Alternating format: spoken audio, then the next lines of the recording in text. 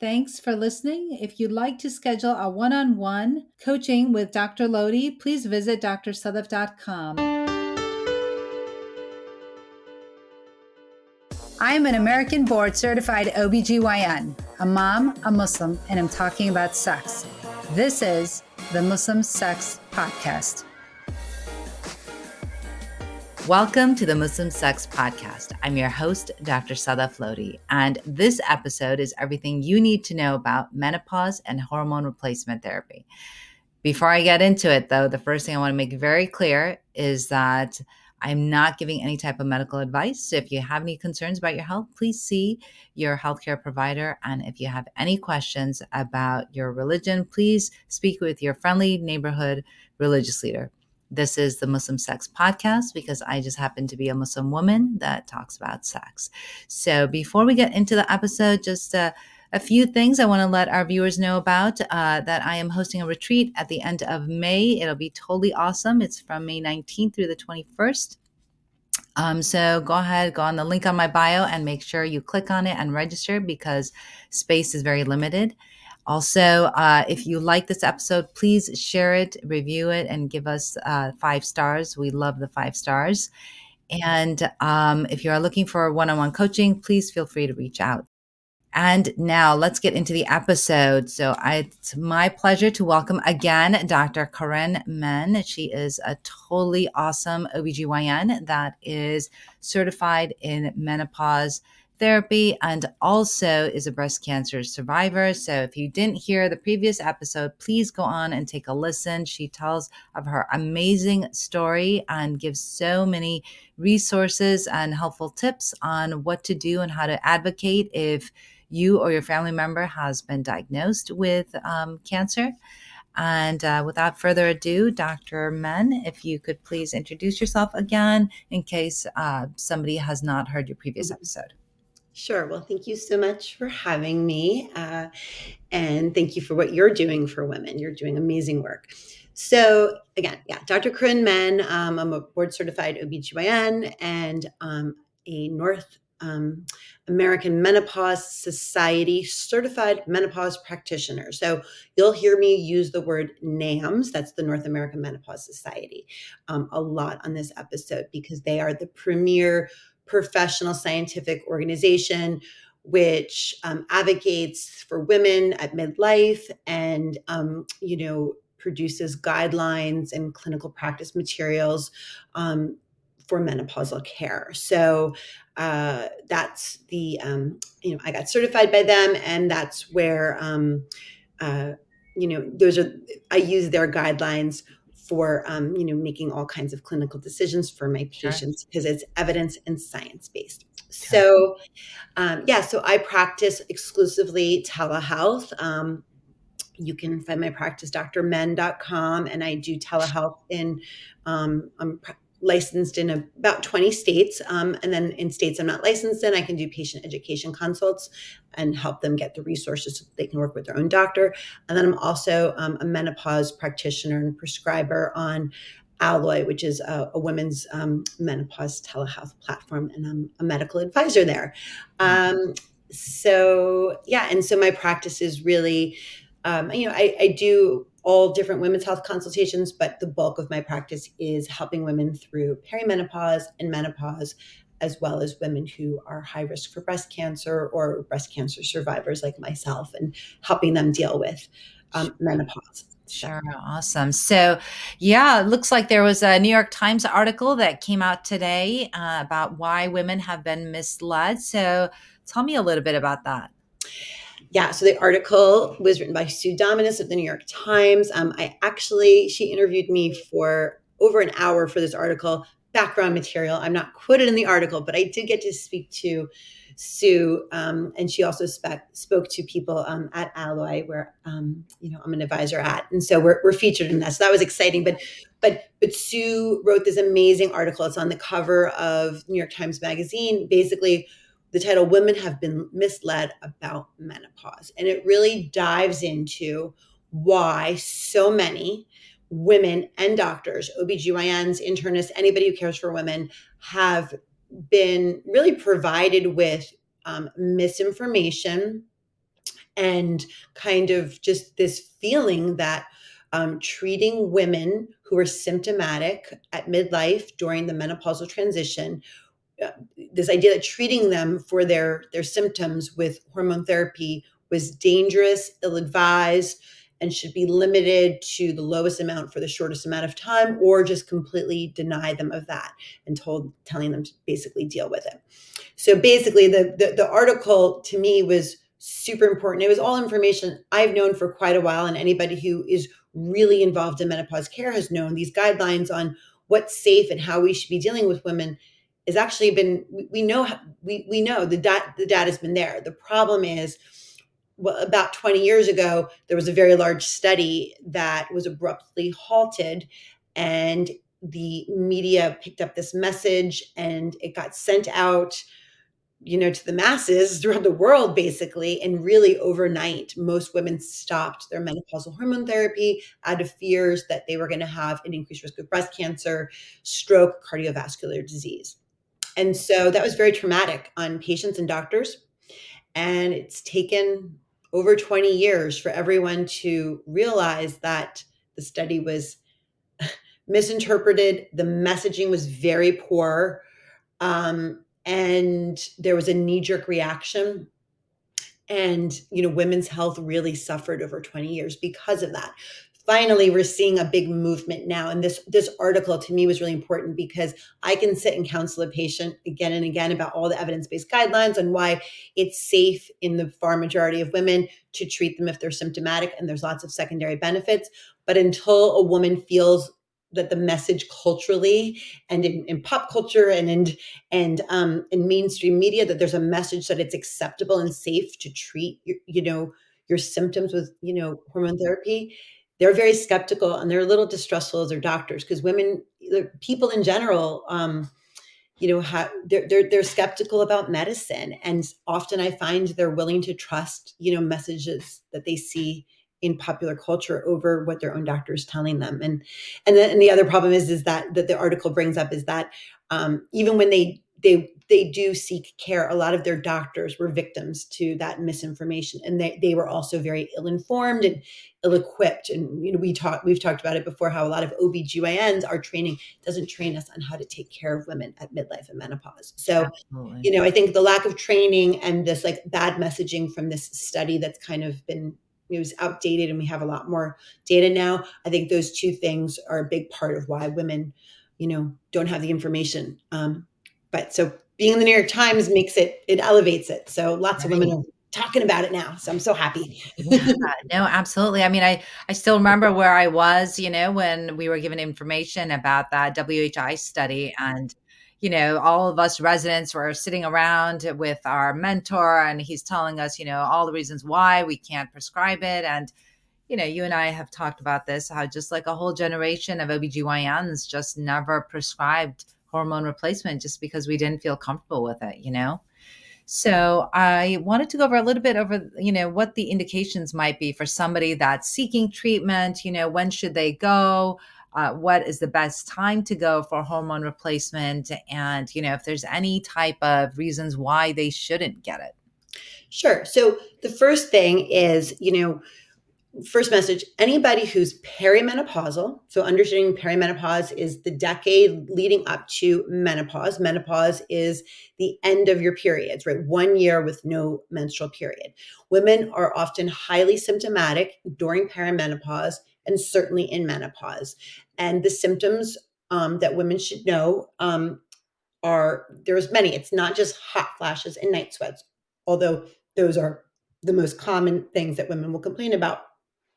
But there's many other symptoms, including anxiety, mood changes, sleep disturbances, anxiety, palpitations, heart palpitations, hair changes, skin changes. We're going to talk a lot about today, genitourinary changes in your bladder, vagina, sexual health.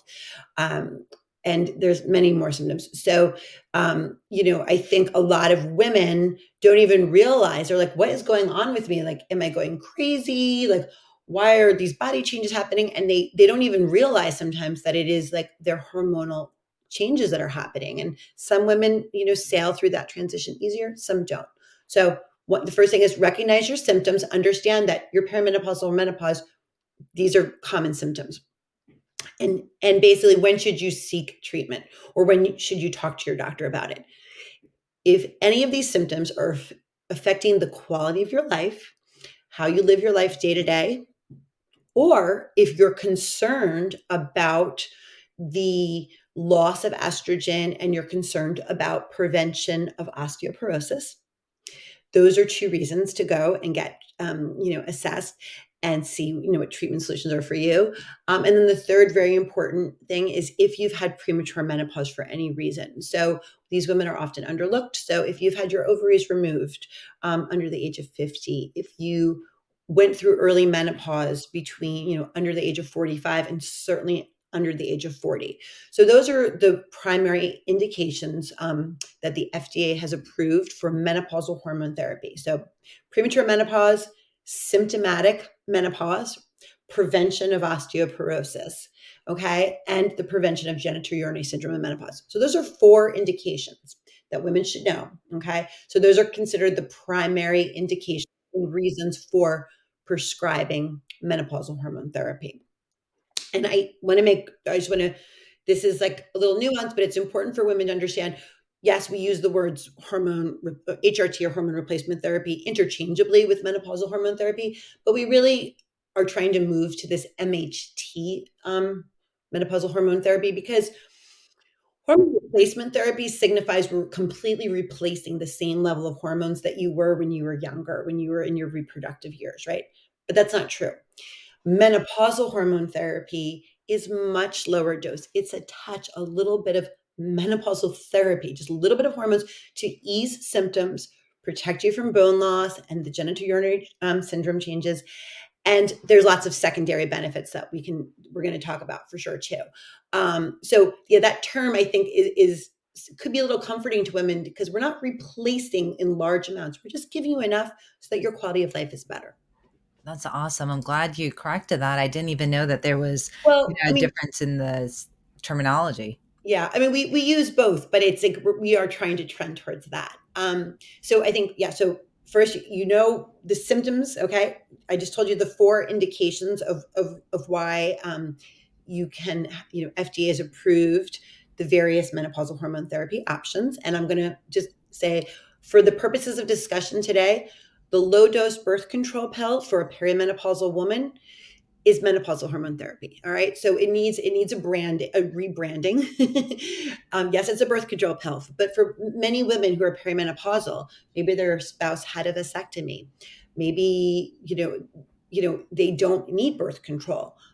Maybe they're not sexually active, but a low dose birth control pill should really be considered the perimenopausal pill because it does provide a little bit of hormones and helps with the very erratic and irregular hormone secretion that's happening in perimenopause that causes a lot of symptoms. So when I talk MHT, I'm also talking about the birth control pill for the younger women who are symptomatic. Yeah. So what would you say is like a reason why somebody, may not be able to get hormone therapy? Yeah. So excellent question. So there's very few absolute contraindications where we say, absolutely, we're not going to give you hormones to help you with your symptoms, but we do have non-hormonal options for you. So when I tell you about the absolute contraindications, I don't want women to feel like, oh my God, there's nothing for me. That's not true. There are non-hormonal options. And my job as a doctor is to show you, here's your hormonal options, here's your non-hormonal options, here's your lifestyle options. Let's weigh the risks and benefits of all of these options and decide what's best for you. So absolute contraindications are very few. Active breast cancer or a breast cancer history, although we're going to touch base on that at the end of this discussion because it's a little bit more nuanced. But in general, if you've had breast cancer, we're going to look for non-hormonal options for you. Active liver disease, blood clot, a personal history of a blood clot or stroke. Although there are, that's another caveat. There are women who have had a blood clot in the leg due to a very specific provoked incident. They were in a car accident or there was something that specifically caused it. And otherwise they don't have, a big risk, those women may be able to take it. But for the vast majority, of women, they don't have an absolute contraindication. And in fact, recent studies have showed, I think like upwards to 30 or 40% of women think that they have a contraindication so that they can't, and that's a part of this. We need to educate women. So these are interesting. These are things that are not contraindications. I think this is more interesting. So if you're between the ages of 50 and 60, we kind of talk about this timing. The ideal candidate to getting treatment is someone who is symptomatic and someone who is within 10 years of their last menstrual period. So whatever comes last, whether it's under the age of 60, or if, say, your last period was at 57, 10 years, you have up to like 67, 68, where you're still in that window. So it's not an absolute number. It's more that 10 years from your last period. That's the ideal time to start it. And for this reason, and this is a very simplified kind of explanation, but just think of when you go through menopause, that's when there's a deterioration in tissue in your body, right? So as you lose your estrogen, it affects every part of your body, right? So your brain, cognitive function declines. Estrogen is very neuroprotective of the brain, right? So with the decline in estrogen, there's changes in the brain. There's changes in the bone. You've got bone loss. There's changes in your cardiovascular system, in the little tiny blood vessels. With a lack of estrogen, blood vessels get less elastic, more prone to atherosclerosis and calcium deposits. And it's and basically all the tissues of your body are kind of slowly declining, right? So the idea is if you're symptomatic and you want to prevent some of these estrogen deficient changes from like progressing, if you're in this window where your tissues are still kind of healthier and younger, so to speak, that's the better window versus someone who is, say, 75, who now has had maybe even 2 decades of a loss of estrogen. They've had a lot of profound changes in their tissues. So those women are of a different risk. Okay. So that timing thing is a really important concept. It's not that we can't offer it to much older women, because there are women who will still suffer hot flashes for more than 10 years. The average amount of time that women are symptomatic is 7 to 10 years. When you and I were trained, we were told it was 2 years. But for the average woman, they will have some sort of menopausal hot flashes, night sweats, insomnia, all that for 7 to 10 years. And a small percentage, about 10 to 15% of women will be women who have symptoms for the rest of their lives. So I bring that up because some women are dismissed, like, oh, you can't still be having symptoms because it's over, you should be over this in a couple of years. That's not true. We know they last a long time. So there are no absolute start and stop times, but there is an ideal window, as I discussed. So I think we were going to talk about what are the things that are not contraindications. So it's not contraindicated if you have high blood pressure, if you have high cholesterol, if you have diabetes, if you have a family history of diabetes or at high risk. Diabetes I bring up because menopausal hormone therapy in this window, right, in this 10-year window or so, women who start taking low dose modern menopausal hormone therapy have a 30% reduced risk of developing diabetes. If you're already diabetic, you have better glycemic control. High blood pressure, using a transdermal patch may be beneficial on your blood pressure, and it's at least neutral. We know women who started early have less cardiovascular disease. They have a lower risk down the road of having a heart attack, stroke, atherosclerosis. And that's getting back to this idea of estrogen given early, particularly to symptomatic women, is going to be protective of your tissue so that you don't develop some of these age-related changes. So other like things that are not contraindicated, family history of breast cancer. That is not a contraindication to menopausal hormone therapy. A personal history of breast cancer. So if you've actually been treated, it is pretty much a contraindication, except in select cases. But a family history, very high risk family history, or carrying a genetic mutation. So, I'm a BRCA carrier, BRCA1 and 2 gene, which dramatically increases your risk of breast cancer. You are still a candidate for hormone therapy. In fact, the studies show that women who take hormone therapy to help with their menopause, that their risk is not increased any more than what their baseline risk already is. So it's important to know your baseline risk, but it's not going to be elevated over that, right? And that's because of the formulations and how we give hormone therapy these days than the way we were giving it over 20 years ago when that big study was released. I like to say we're using modern hormone therapy for the right indications for the right women. And in those cases, there is no increased risk. That's really mind-blowing what you just said. Yeah. So Right. this is super interesting. So the elephant in the room is breast cancer, right? That is what everybody is afraid of, right? And that is why 20 years ago this study was stopped cold turkey, because they found after a period of a few years, they saw that women who were taking estrogen and synthetic progestin, so they were using formulas that we don't use as much these days, but estrogen and synthetic progesterone had a tiny increased risk of breast cancer. When you take a step back and see what that increased risk was, it was very small. It was one extra case of breast cancer for every 1,000 women taking it per year. This is a tiny, tiny, tiny risk. Very small. And the devil's in the details. The risk was found in women who were taking it. These are women who were over the age of 65. Many of them are over the age of 70. The study did not include young women. And they were older women who were not screened for breast cancer prior to being in this study. There's lots of confounding factors. Older women being given synthetic hormones, and that data does not translate to a younger symptomatic woman using more modern hormones. But the other mind-blowing fact is that in this study, so there's two arms of the study. There was one arm of the study that was synthetic estrogen and synthetic progestin. And the other arm of the study were women who had their uterus removed who were only taking estrogen. Because when you do hormone therapy, if you don't have a uterus, you can just do only estrogen. Sometimes we add progesterone in too because it can be helpful. But if you have a uterus, you have to protect your uterine lining from estrogen. So you need to be given a progestin. So in the study, they used a synthetic progestin. These days we use bioidentical natural micronized progesterone, which has a much better safety profile. And we'll get into that. But in the arm of the study, the women who didn't have a uterus, who used synthetic estrogen, after 20 years in the study, they have a 30%, ready for it, decreased risk of breast cancer. Hear it again. Wow. 30% decreased risk. Where's the news headline there?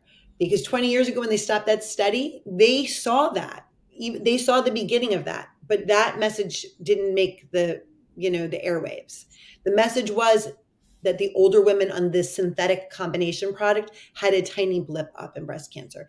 And that caused millions of women overnight to just stop cold turkey. So I want you to say that again. So you said 30% less chance of breast cancer in women that were taking hormone replacement? Yes. So in the two arms of the study, Yeah. the arm where they were only taking estrogen, Yeah. not progestin, the 18-year follow-up of this Women Health Initiative study looked back and said, wow, those women had a 30% decreased risk of ever developing breast cancer. Amazing. So that, along with a lot of studies that have come out since then and more detailed deep dive into that big study where they kind of pieced out and said, okay, let's take these older women who didn't even have menopausal symptoms anymore. Some of them were like 70, plus years old. They had lots of other medical problems, lots of other confounding factors. Let's take a look at our very young patients, which was a very small fraction of this study. The study didn't even really look at women who were around the age of menopause for lots of reasons. But so when they looked at the younger women, those women also did not have an increased risk. The thought now is that women in the 10 years or so around the natural age of menopause, especially when they're given estrogen only, but now if they're given estrogen and if we use a non-synthetic progestin, like a progesterone, oral micronized progesterone, and now we use not synthetic estrogens, we mostly use bioidentical estradiol, either in a patch or a pill form.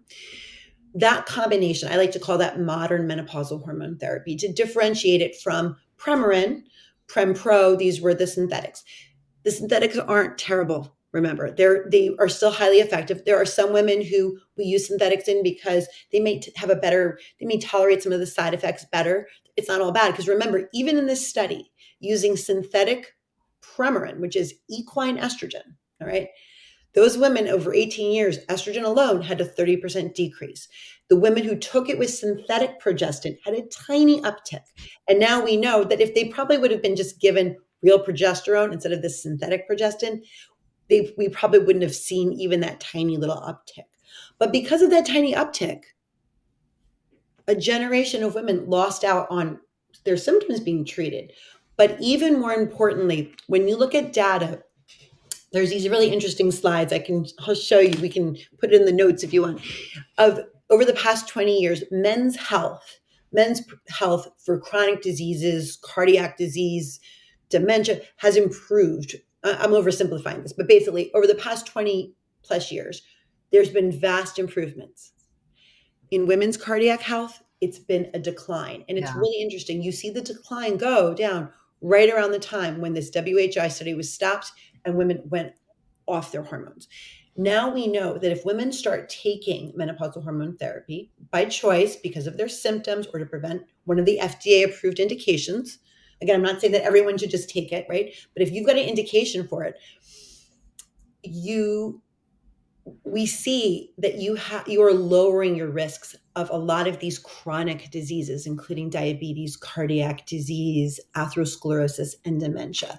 So, the question is what have we done to a generation of women? We've denied them from this protective, kind of option that they have, all from this really unfounded fear of breast cancer, right? And then the other big fear was blood clot and strokes. And again, the same thing holds true. The people who had this elevated risk were people using the synthetic progestin. And it was really the risk was really seen mostly in the older population who had all of these chronic illnesses already. So, the devil, as you know in medicine, the devil's in the details, right? Right. So, but because of that, which I know we want to talk about genitourinary syndrome of menopause. So we've talked about like hot flashes, night sweats, insomnia, anxiety, mood stuff, all of that. But there's also a lot going down in the genitourinary tract, affecting your urinary system and your urinary health, as well as your sexual health. And it's important. Systemic hormone therapy is an indication for that. But what's so important is that we have local vaginal estrogen options to treat that for women who, for whatever reason, don't want to take systemic therapy. They're concerned about risks or side effects, or it's just not something they're interested in.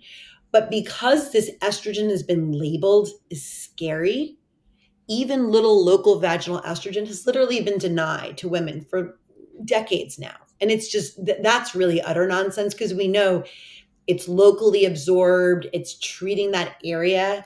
There's little risk of absorption. And even women who've had a blood clot or breast cancer can take it. So that's a particular area of menopause that I'm super passionate about because it's so easy and cheap to treat these women. And I can't tell you how many women come to my practice and they're crying. They're like, I can't have sex with my partner. I have lost all my sex drive. It's impacting my relationship. And I'm like, are you having these physical symptoms of menopause? Yes. What did your doctor tell you? Use lube. And I'm just like, oh, and it's because of this messaging. Doctors and patients are like, oh, estrogen, no. But it doesn't even make sense. I'm like, come on, we're doctors. We need to level up a little bit. Yeah.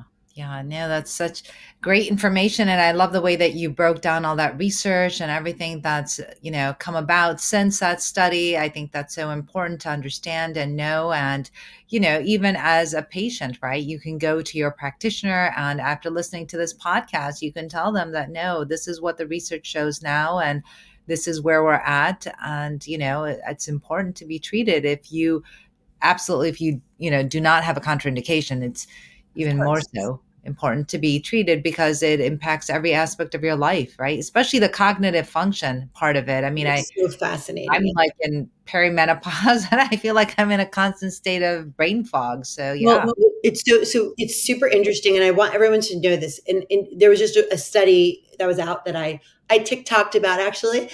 You've inspired me with the TikToks because I love your TikToks. They're so informative and amazing. But this is super interesting. Estrogen is neuroprotective. Do you know 2/3 of Alzheimer patients are women? 2/3. Okay. Because we're living longer.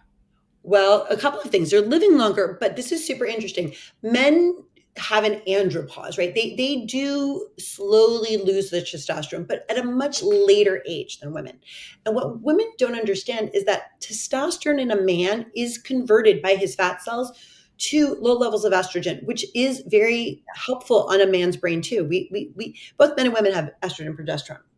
But the difference between men and women, and this is like standard science, that is the Alzheimer's Association, any professional organization, they know that women, because they lose their estrogen decades before men ever drop their estrogen in their brain, because of that loss of estrogen is the single biggest reason why women are, the majority of Alzheimer's patients, right? Wow. So age and being born a female are the two biggest risk factors. Age and being, so Amazing. you're right, women are living longer, but they're living longer in an estrogen deficient state. And for a longer period of time. Yeah. And for long, and they're also the primary caregivers of Right. men and children, Yes. of other things. So it's like if we are not taking care of these women. And so again, the timing thing is really important. The studies have shown that you can't just throw an estrogen patch at someone who's 70 years old and 75 and expect them to have cognitive improvement or benefit. In fact, you can make things worse for them because you're giving the estrogen in a totally different environment where the brain tissue is changed, there's vascular changes and, tissue changes there. Very, very different conversation than talking about a 45 or a 50 something or a young 60-year-old woman who's concerned about her symptoms and her cognitive function. Yeah. There's excellent data showing that there's a significant neuroprotective effect and a much lower risk of cognitive decline and dementia. And think about how powerful that is on women's quality of lives, right? Yeah. Yeah. And we've Huge. denied women that for decades. It's societal medical malpractice and it's gender inequity in its highest form, in Yeah. my opinion. Yeah, absolutely. All right. So, yes, I know you were talking about the cognitive decline and the importance of estrogen in women, but not only that, but we have the gender urinary symptoms of menopause. So maybe you could just talk to our listeners a little bit about what that is and what that means and what we can do about it. Sure, super important. I think because we don't see our genitourinary tissue as women, we don't really see it. It's hard for us to conceptualize what is happening in menopause.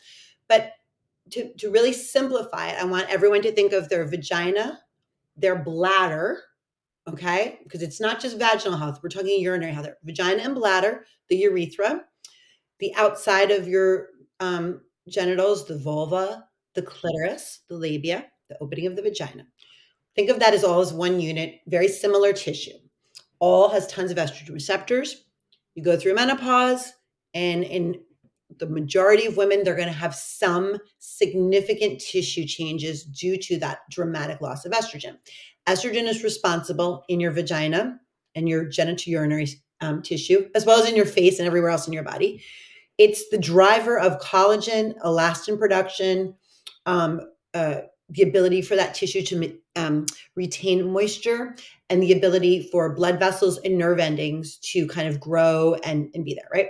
So if you look at a microscopic slide of someone who's younger versus someone who's menopausal, and also if you just look at just kind of what it just looks like with the naked eye, the appearance, you'll see the thin is plump and thick and vibrant with lots of moisture and blood vessels and nerve endings. And then when you go through menopause, the tissue shrinks, it's thinner, it's drier, less lubricated, less collagen, less support, less elasticity of the vagina.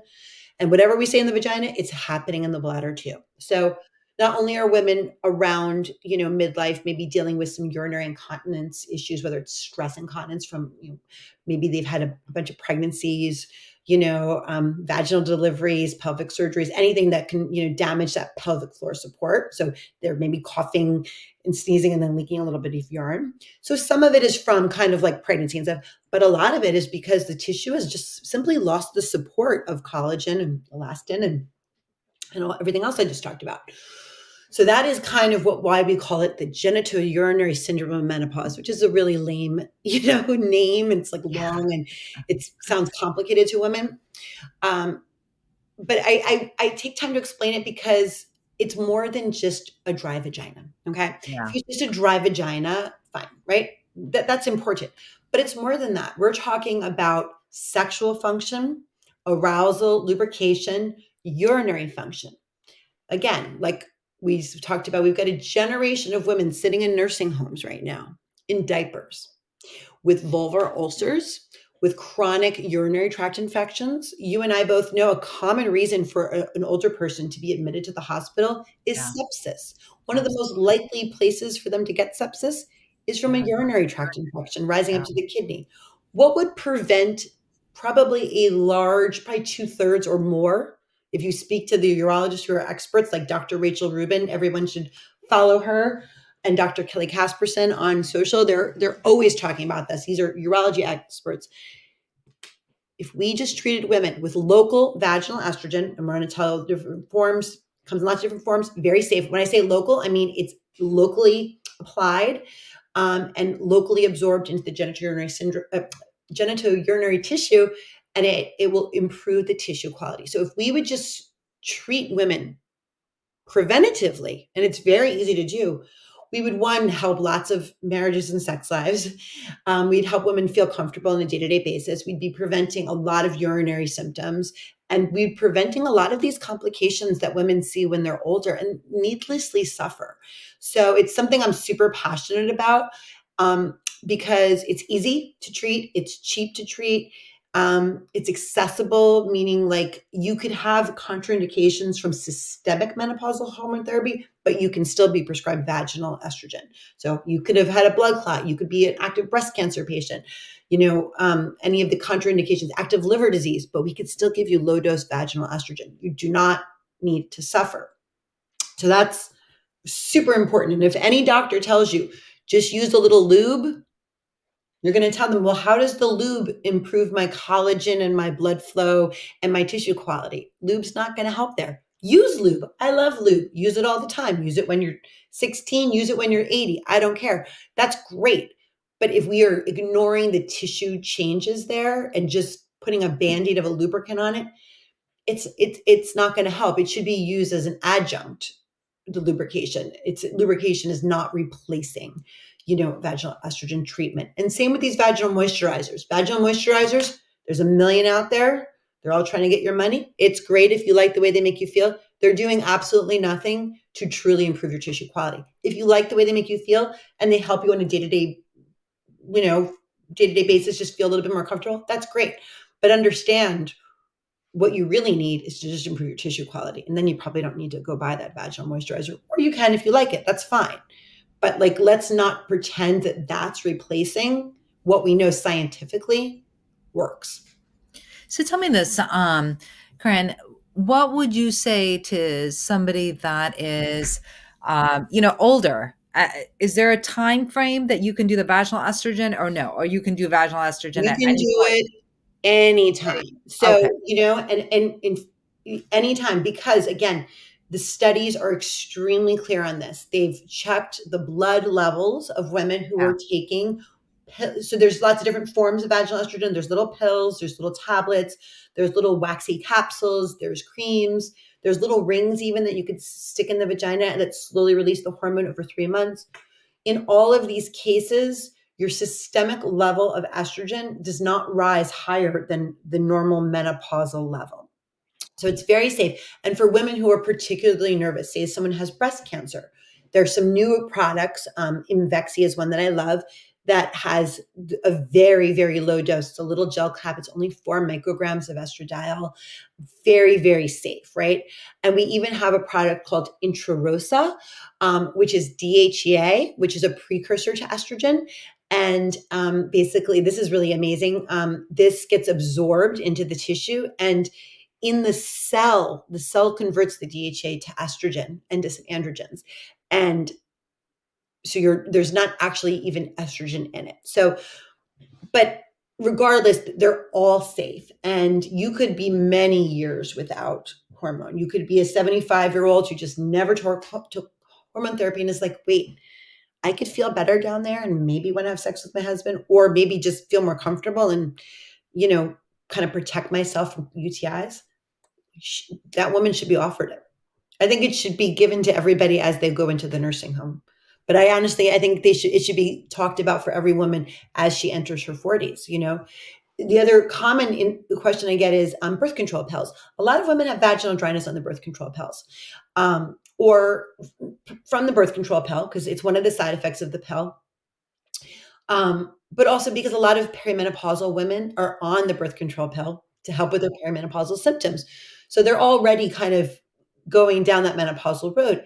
And, vaginal estrogen a couple times a week for those women can do like wonders, and it is very safe. So you can take it with the birth control pill. You could take it with hormone therapy. You could take it on its own. You could take it at any age. There's really no limitations. So, that's like, to me, it's like a no-brainer. So I'm wondering, what about the oral hormone replacement that you're taking, or the menopause therapy that you're taking? Would that not help your vaginal Sure. Yeah, it definitely helps. Listen, it definitely helps. But when it comes down to really improving the tissue quality of skin, nothing is going to improve it as much as the topical. Younger women, so if a lot of times the vaginal and urinary complaints for many women are a little bit later. It's not like the first thing they complain about. Right. So I find if I've got like a 51-year-old who's really new to menopause, she's not really complaining of those symptoms yet, and we start on hormone therapy, we're kind of maintaining things, and she probably doesn't need it. I make the case that it's going to only just amp it up a little bit more and preserve the function. So I generally promote it. But, if you're on systemic hormone therapy and you're not having a problem down there, then you're getting enough absorbed. But in most patients who present with the complaints like, oh my God, I'm so dry down there, the systemic therapy is never going to be enough to really get there. Right. So anyways, that's kind of my take on it. That is so good to know. I'm learning so much and I really appreciate it. So tell me this. I know that, there's lots of different people that women can go to. What's the difference, I guess, from a person that you may go to a gynecologist that is a regular gynecologist as opposed to somebody that, say, is NAM certified, like you mentioned, that North American Menopause Society. What would be the difference there? Well, listen, there's lots of great OBGYNs out there who are not NAM certified, and they have an interest and they've kept up to date, and they've actually read the North American Menopause Society guidelines. It's like a 20-page thing. It's got bullet points. Like, you don't really need to be a menopause specialist to prescribe this. It's very clear, the guidelines and evidence. So if you're an OBGYN out there listening, or if you're a patient and you love your OBGYN, but he or she has been on the fence or not, one of the things I recommend is you could print up the guidelines. We'll put it at the end of the show notes. Be like, hi, this is what I'd like. Can you please, if they're pushing back, give them a copy of the guidelines. But if they're resistant and you're not getting the answers, the North American Menopause Society, so it's menopause.org, maintains a list not only of the NAM certified menopause practitioners like myself, where, we did professional education and we took a test and we have to maintain our continuing ed to maintain that credential. And so they're kind of certifying that we're up to date on the evidence-based guidelines. There are also a listing of just the NAMS members.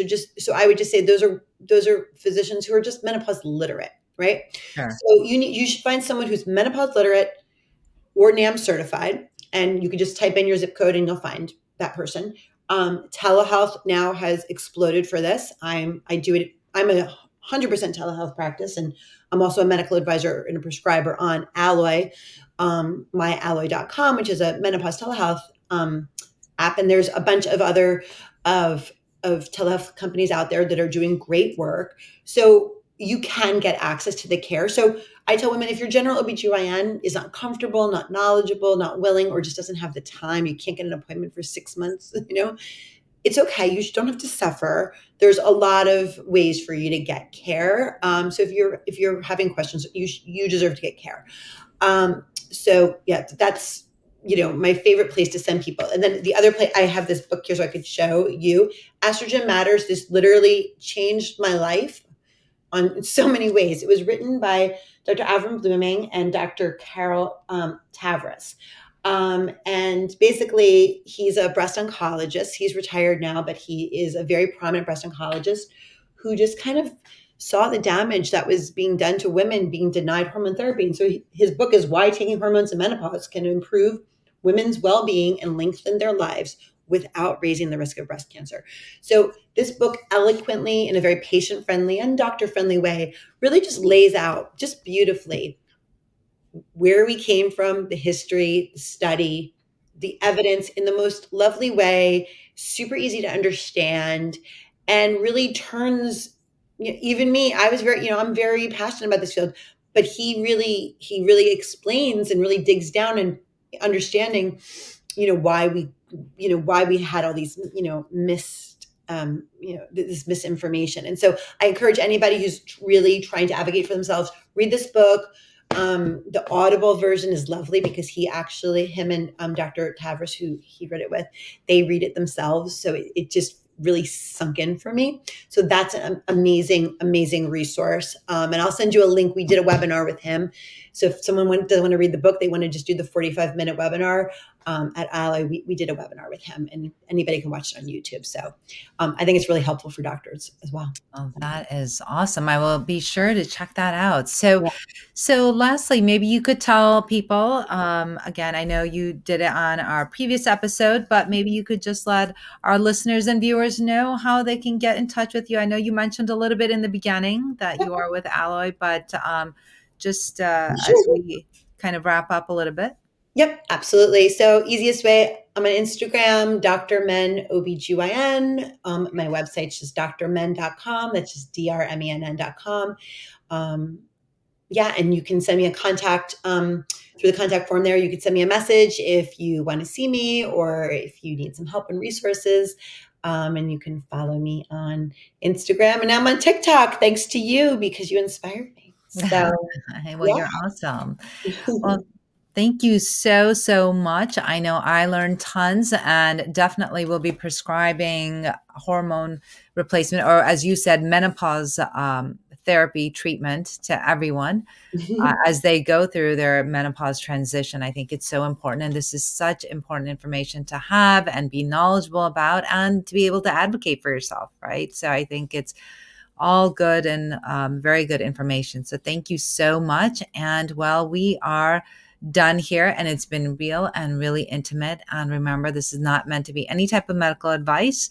So if you need medical advice regarding hormones, please reach out to Dr. Menn. She's more than happy to help you out, and or visit the menopause.org Menopause Society and get information regarding hormone replacement on that website. So until next time, this is the Muslim Sex Podcast. Thanks for listening. If you'd like to schedule a one-on-one coaching with Dr. Lodi, please visit drsadaf.com. And until next time, this is the Muslim Sex Podcast.